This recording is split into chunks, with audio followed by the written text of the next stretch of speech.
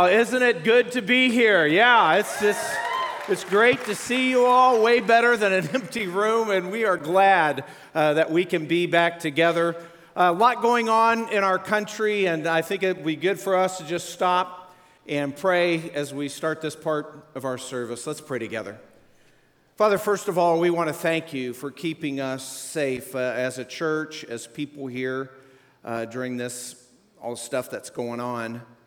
And Father, we also realize that you've blessed our country even in this. And Father, we also realize that there's a lot of strife and issues going on in our country right now. And you've allowed us, because we based a country on your principles, to be a beacon of freedom around the world. And God, we want to make sure that we are a beacon of not just freedom, but justice for all people, especially those right here amongst us. And Father, we pray that you give our leaders wisdom. And Father, we pray for those of ours who will be traveling to some of the larger cities to help. Lord, we thank you, and we pray that you'd help us as a nation turn back to you, because that's the best way that there will be freedom and justice for all. In Christ's name we pray. Amen. Well, it's been 10 weeks. 10 weeks ago, we stopped having our indoor services. We kept doing live online services, and a lot of you were tuning in. We were doing outdoor services at the drive-in. A lot of you were coming there, and now we're getting started. Next week, Tiffin will get started with us in Northwood, and so just excited about all those things happening. Now, a lot of us got a taste of church online, right? How many did that? You know, you kind of did that, but now how many of you thought, while you're watching church online, something's missing? You know, that's the way I was feeling. This just isn't quite getting it. I mean, this is okay. This is better than not having it. It's a blessing. We thank God. But in another sense, wow, something is missing. And we're going to look at Scripture and find out exactly why that is, why we feel something's missing. And I'd like you to turn right now to Hebrews chapter 10. And we're going to start in a passage in verse 19. Actually, Hebrews 10, verse 19 through 25, that's one long Greek sentence. And we're going to just start with the first few verses. Hebrews 10, 19, here's what it says. Therefore, brethren, since we have confidence to enter the holy place by the blood of Jesus, by a new and living way which he inaugurated for us through the veil, that is, his flesh. And since we have a great priest over the house of God, and I just want to pause there. He's building up to something, and what's happened now is, up to this point in Hebrews, it's been all about Jesus and what he has done for us, and he's laying the foundation of what it means, what Christ has done, so that we could be believers. And now he's writing to believers, and he's basically saying, since this has been done for us, here's what we should do. That's what he's saying. And he's saying, since we have this unbelievable gift, this indescribable gift that Christ made possible in salvation, that we were separated from God because of our sin, but in God's love for us, he sent his son who lived a sinless life and voluntarily gave up his life to die, to pay our correct penalty for sin. And that we can have forgiveness through faith. And by the way, not just forgiveness, but forgiveness and cleansing and access to the Father. Christ's righteousness is accredited to our account. And because of that, we can have a connection with a holy and righteous God. And he's saying because of that kind of a gift, because here, he's writing primarily believers. He's saying, because of all of that, he talks about the veil, the curtain.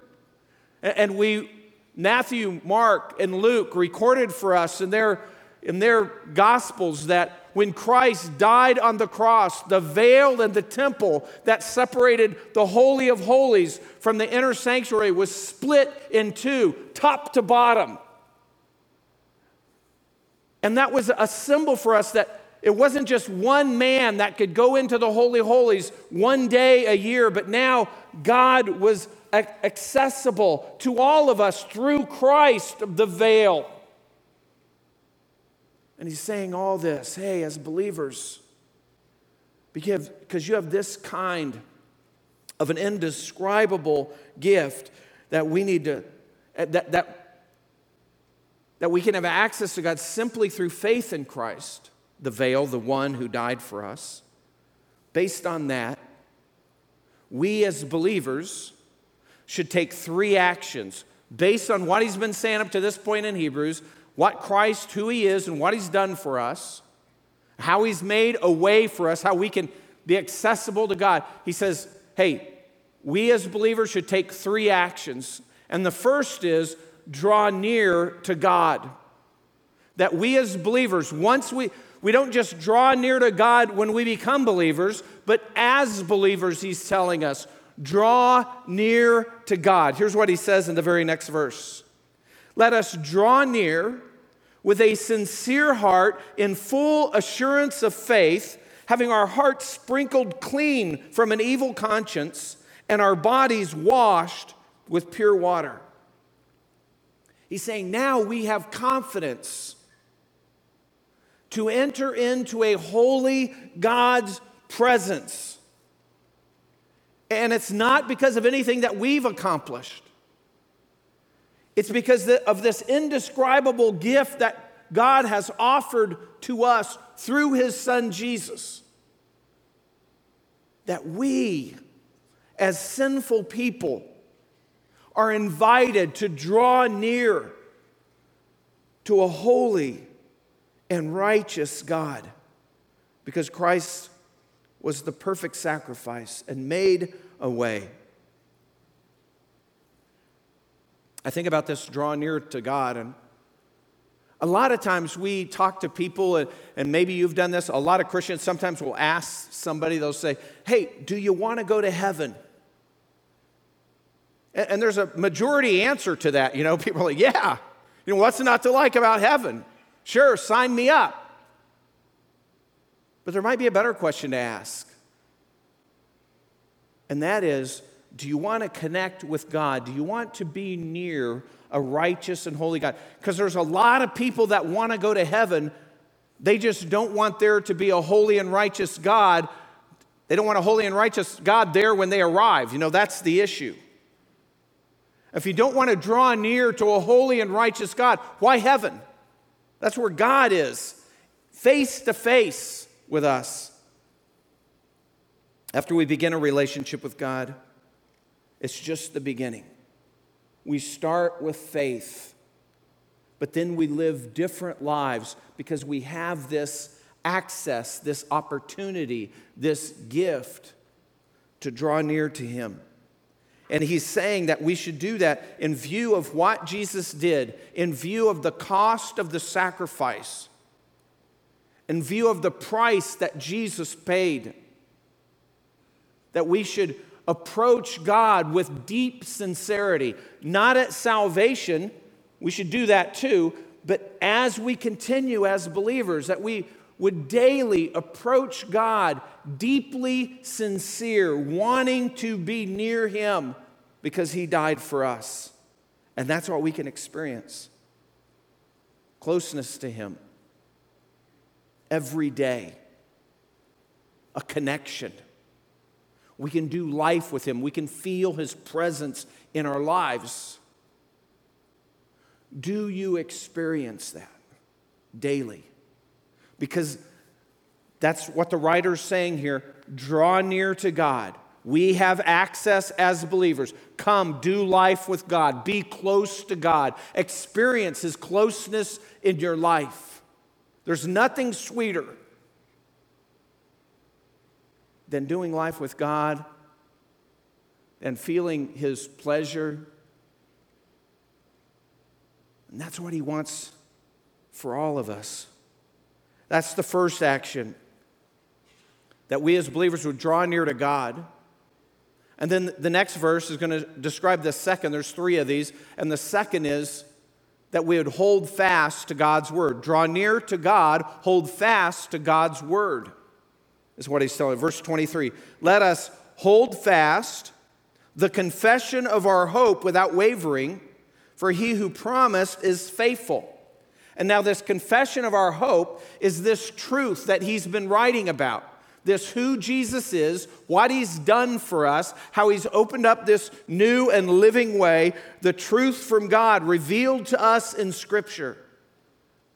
And he's challenging us. We should hold tight, hold on to God's word. It's our source of truth. We live in a world where everybody has an opinion, where news executives decide what it is that we need to hear. Everybody has an agenda to promote what they think is good and right, or what they want for their own political or power reasons. But God's word is an anchor.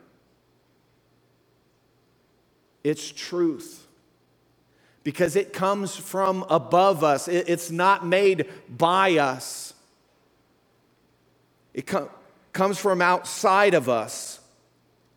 We can hold tight to God's truth without wavering, because God is faithful. He keeps his promises. We can take it to the bank. When God promises, it's a done deal for us. We don't have to wonder. We don't have to waver. We know. It's a certainty. It's bedrock truth in a constantly changing world. And it's important for all of us to read the Bible, study the Bible, think about the Bible, talk about the Bible, learn the Bible, memorize pieces of Scripture that will help us. I mean, that's what we should be doing as a believer. And so there should be a consistent time during the week, or a daily time maybe, where we focus on God's Word. A lot of us here are reading through the Bible on the same plan. There's a lot of different ways to do that. And so today we were reading about Solomon and building cities, and just as the story arc flows through the Old Testament, all pointing to Christ. We've got to have a way to intake God's word. Church is part of that, but God's word, hold tight to God's word. So draw near to God, hold tight to God's word. And then third, this last major point that he's talking about is, and I'll just summarize it this way, he's saying, keep meeting together with God's people. Draw near to God, hold tight to God's word, keep meeting with God's people. We see that starting in verse 24 where he says, and let us consider how to stimulate one another to love and good deeds, not forsaking our own assembling together, as is the habit of some, but encouraging one another all the more as you see the day drawing near. Now that not forsaking, that phrase, our own assembling together, that's church. That's New Testament church. That's what he's talking about there. That's what we should be doing as Christians. He's saying, Christians, church is essential. You know, government's been making all these decisions. What's an essential business? What's not? All this stuff. Nobody likes all the decisions. You know, everything's going on. But for believers, church is essential. That's what God's saying. Not forsaking our own assembling together, as is the habit of some. He's saying, don't do what some are doing by not meeting together. Don't stop meeting together. You know, and maybe we're all in danger of that becoming our habit. And I know some of you are like, well, hold it, Kevin. You're telling us we shouldn't stop going to church, but then we just canceled church. What are you thinking? What's going on? Yeah, we stopped church for 10 weeks. Now, in one sense, you know, we were still, but it's not the same. It's not, online church is not the same. Even drive-in church, better than online church in a lot of ways, but it's still not the same. You're not really interacting, and that's the point of church. And so when it comes, you know how it starts? First of all, I was very glad that our governor exempted churches because that's our constitutional right. And not every state did that. So of course, he said they shouldn't meet. But, I appreciate the fact that he didn't make it illegal. And I'm not even sure it's legal to do that. But, so shout out to the governor for that. But then, so we balance our constitutional right, or more importantly, our biblical mandate, with our mission in our community, in our areas, in our communities, and the world. And not so much the world, but our communities is what we're thinking about with this shutdown. So we decided, and you know how it started? 15 days at first, right? Then 50 days went to 30 days, and 30 days, and then it just keeps going. And then you realize, who have we given power to here,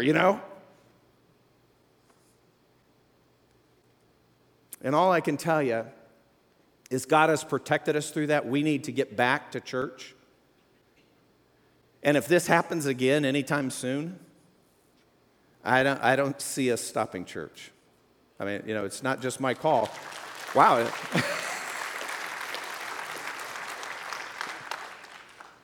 You're the faithful, you're the ones that are here. So we'll see what people online are saying about that. But yeah, I don't know. Because it's interesting. People, I can't wait to get back to church, And I'm thinking, man, we're going to have a great Sunday. And then what do I notice? Oh, we're going to have great weather. Uh-oh. Because some of you aren't coming back if there's great weather. Because you got to go camping, you got to go to the woods, you got to do all this stuff. Don't forsake your own assembling together. As is the habit of some, don't do that, he's saying. And by the way, I know there'll be some people, I'll probably get myself in trouble. There's probably some people out in the woods, at the lake, at their campers or whatever, and they're sitting around with another believing family, and they're going, well, I'm a believer, you're a believer, this is church. No, that's not church. I mean, that's good, that's Christian fellowship. That is not church. Church is God's idea. Jesus founded the church. He will build the church. And God's intention is for all of us to meet regularly as believers in local churches around the world and not just meet together, not just be there, but to participate in church. Because God has specifically equipped and enabled every single believer to contribute to the ministry of the church, to have some skill, some enabling, some gift, some talent. And the church is not everything the church should be until all of its members are really doing church, participating in church together. And I got to tell you, having been around the world, we're spoiled in America. We take religious freedom so for granted. And we start thinking it's kind of like this just about everywhere else.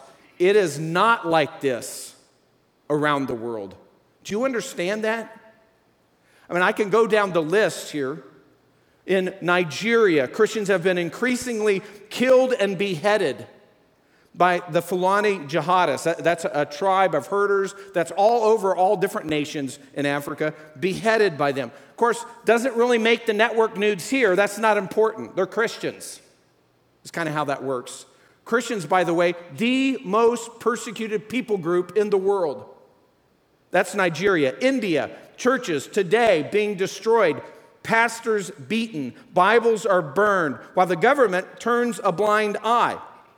India just recently received a warning from the U.S. Commission on International Religious Freedom because the Hindu nationalist government has decided that everybody should be Hindu. They allowed over 300 attacks last year. That's an attack like every day. Last year in India on Christian sites, Christian places of worship. A lot of times while the services were happening, government's done nothing. That's India. China. Hear a lot about China these days.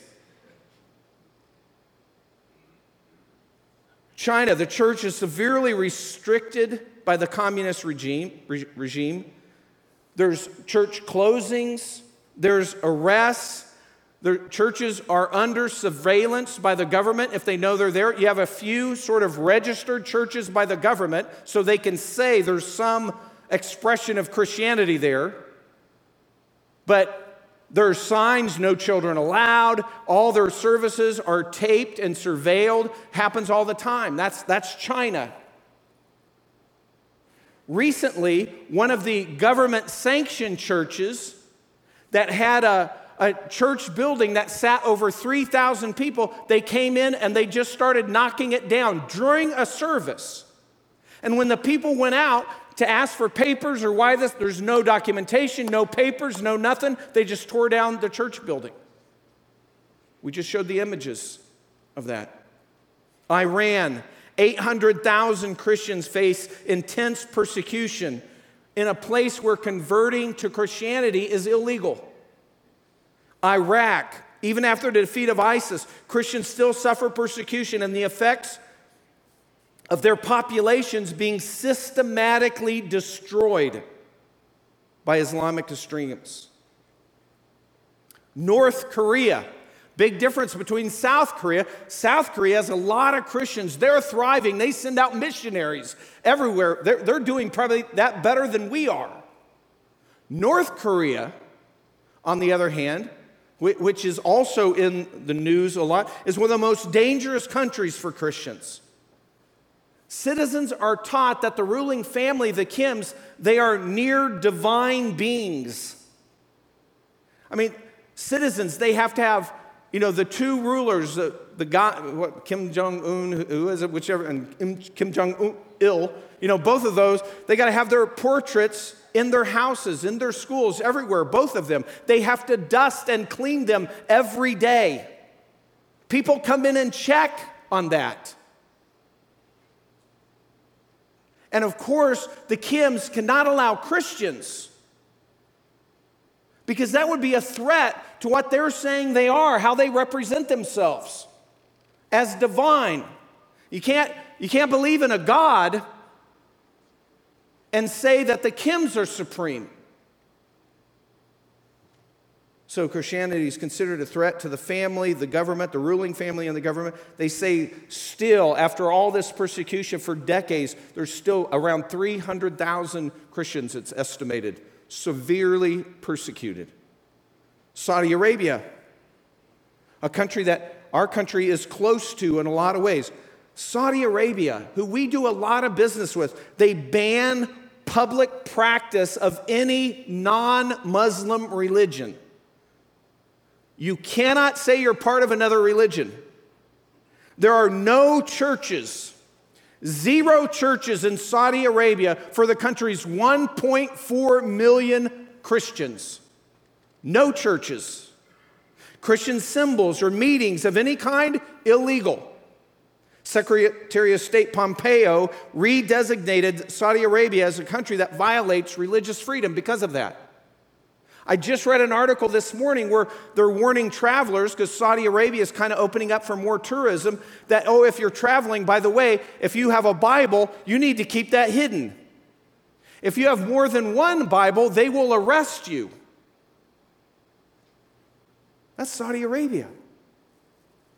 And it goes on and on. Last year, President Trump met with a gospel singer and torture survivor, tortured because she was a Christian in Eritrea. The State Department says persecution is increasing in Egypt, where 8 to 10% of the population are Christians. Turkey, Sri Lanka, Algeria, all routinely persecute Christians. Basically, every Muslim country, every country that has a majority Muslim population persecutes Christians. It's only countries founded on Christian Judeo principles that allow freedom of religion. Not communist countries that are atheistic, and not countries that are dominated by any other religion. Like in India, it's the Hindus. It's only Christians that tolerate other religions. Because Christians, They battle in the arena of ideas. They battle with truth. Oh, you have another religion? Let's talk about that. Let's see which one stands up. Countries dominated by other religions don't do that. We take our religious freedom for granted. And we have it because our country was based on Christian principles, and it's ironic because there is a movement in our country for the last few decades to erase our Christian heritage. But that's where freedom came from. And then the writer, after saying, hey, we need to keep meeting together, draw near to God, hold tight to God's word, keep meeting together with God's people, then he gives us the why. He says, consider how to stimulate one another to love and good deeds. And this stimulate's kind of an odd word for us. It's interesting. It means confront or challenge or motivate. Motivate, I thought, well, that kind of works. It's just not strong enough. In English, motivate's kind of like, come on, you can do it. This is much more confrontational. It's a highly confrontational type of motivation. Challenge is a little closer. Why should we meet together? To challenge each other as believers. It's not peaceful. It's kind of strong. Scripture all over is telling us, hey, without a Christian friend in our life to challenge us, our spiritual growth will stagnate. And we won't experience a vibrant Christian life if we're not iron sharpens iron, if we're not rubbing off on other people, if we're not challenging each other as believers. Part of our job as believers is to challenge our friends to live consistently the Christian life. And this is completely countercultural today. Because everybody runs around saying, only I can decide what's right for me. Nobody can judge me. Only I can decide what's the right thing for me. That's a farce. Morality can't come from individuals because then there would be no morality, because everybody would do what they think is right in their own eyes. And we can't leave it to people to establish morality, because then people or groups, and that's what you have going on in America right now, and we see that in the news and everything else, is people are deciding what's right and wrong and what you need to hear and what you should hear and pointing out this and pointing that. It's all agenda driven. We need our morality to come from outside of us, from above us, from our Creator. Without that, we're lost. We have no moral compass, no anchor. We're just floating adrift. We need the Word. And here's how that kind of shows up in our practical lives. We have all these opportunities in a country with free speech, kind of still.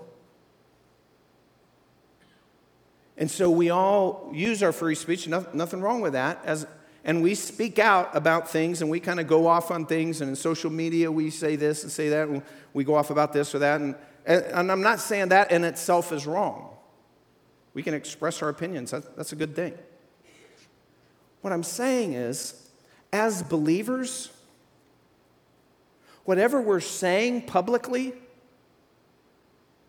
whatever we're throwing out there, should first of all come from us as a believer.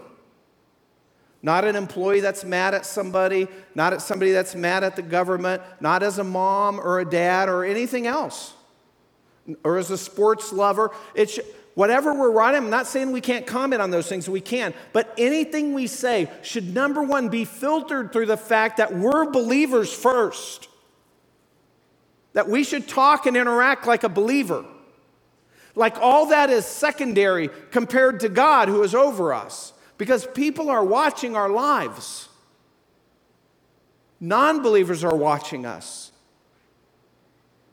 they've got to see consistency. It's just like when we never share our faith with a non-believer. Well, non-believers are like, okay, well, either this person doesn't even believe their own faith, or they don't care at all about me because they believe I'm going to hell when I die. We have to be consistent in our Christian life. And it's hanging around other believers that helps make that happen because we challenge each other. And then secondly, he says, encourage each other. This is like the opposite way of interacting with somebody. Challenge them, sort of confrontationally motivate them on one hand, but then on the other hand, it's the softer side. It's the support side. It's the encouraging side. And we really need both, Scripture's saying. And we see the imbalance all the time. Some people, some Christians, or churches who are made up with a lot of people like that, are the super confronting. I mean, they confront everything. They're out there confronting, but it's never with love. Some of you have seen churches like that. And then on the flip side, there are other people and churches who are just accepting. It doesn't matter what you do, we will support you. It doesn't matter what you're involved in, it's okay. Both of those extremes are wrong. They don't work. They don't help you. A true church and a true Christian is balanced in that. We challenge our friends to be closer to God. We challenge them in their Christian walk. But we also encourage and support them as they do the right thing, as they follow God. Not just anything they do. We support and love them, but we challenge them on the things that they're straying from God. And we support and encourage them as they're walking with God. We've got to have both. It's kind of like a husband who, he's married, but let's say he just never comes home. I mean, he works just a normal, 8 to 4 kind of a job or whatever, 8 to 5, but then in the evening, he just goes and does other things. He doesn't come home to his family, doesn't come home for dinner, doesn't come home until everybody's in bed, and then pops in bed and comes. And then if you were counseling a person like that, you'd be like, well, why are 6 days a week you're not coming home in the evenings? You're not interacting with your family. We would say, wow, because you're never there, your physical presence is never there. Then we would start to wonder relationally if everything was okay, right? We'd be like, something's going on here. This isn't right. Relationally, you're jacked up. You could say the same thing about a believer that doesn't show up at church regularly. It's like if you're not physically present, that seems to indicate that something relationally is out of whack. Every believer has a role to play, something to offer. By challenging our Christian friends, people that we know well, people that have allowed us to be a part of their lives, and encouraging others. I know people say, I'm from Colorado. You want to hear a whole bunch of people, a whole state of people who say things like, I can worship God way better in the mountains. Or here it's the lake or the woods than I can in church. Okay, I won't even argue that with you. But you're not fulfilling this command in Scripture when you do that.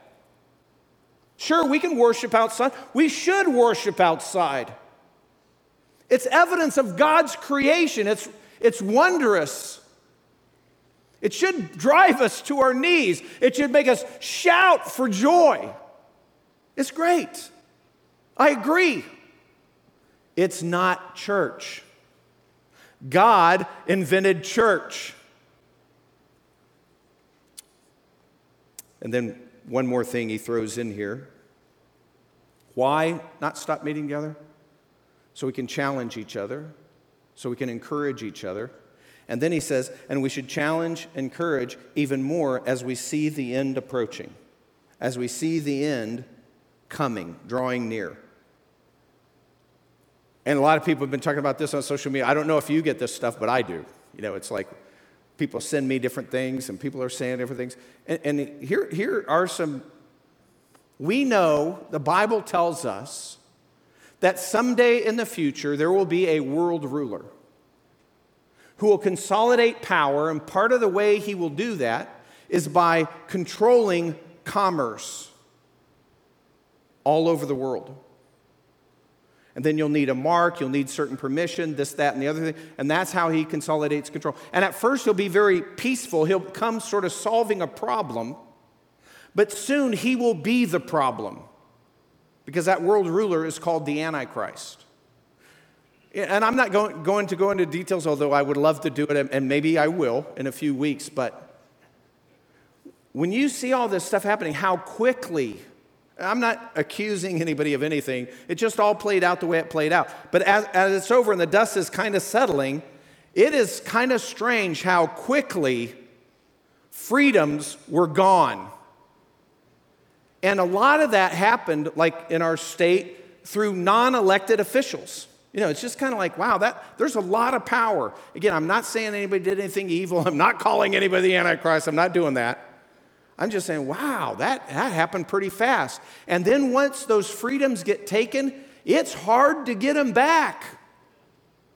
Businesses that people spent their lifetimes building up just came crashing to a halt. They didn't do anything wrong.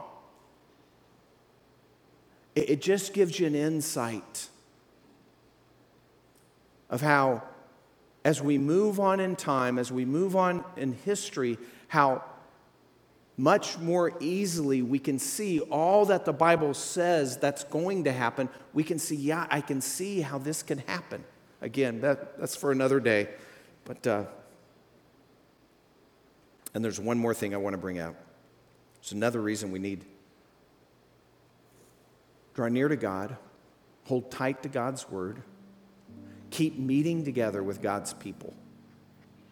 Why meet together with God's people? Because we need to challenge them. We need to encourage them. We need to do that even more as we see the end drawing near. And we can see things that cause us to believe that the end is nearer. See them every day. But then the last thing is, hey, when we come together as a church, when we keep meeting together, it helps us do the first two actions. It helps us to draw near to God. And it helps us to hold tight to God's word. I think this is a time for all of us to kind of look around, take stock, and recommit to church. I'm not saying if you're sick, come to church. That's not what I'm saying. I'm saying recommit to the importance of church and use your God-given wisdom to know when it's appropriate to come or not. But just be committed to the idea of not just being at church, not just attending church, but participating in church, being a part of church. Because God designed church to help us grow as believers. And He's designed all of us as Christians, once we become a Christian, with special gifts, abilities, to make church happen. And I got to tell you, I'm so glad to see you here today. Let's stand for prayer. Then they're going to come out and lead a song. Aubrey's going to lead us, but let's pray together. Father God, we thank you for keeping our country safe. I know people have died. It's nothing like what it could have been. And God, I pray that our country would give you the praise and the glory for that. And Father, we thank you for your goodness. But Lord, we remember you have not guaranteed us not one additional day from today. If our life ended before we got out of this room, you would have still been gracious to all of us. And God, help us to live out our lives in a way that honors you. And Father, we know that means as Christians we should draw near to you every day. Draw near to you, experience your closeness. Take a walk with you, pray with you, talk to you. God, that we would hold tight to your word, your revelation, how you told us about yourself. And church,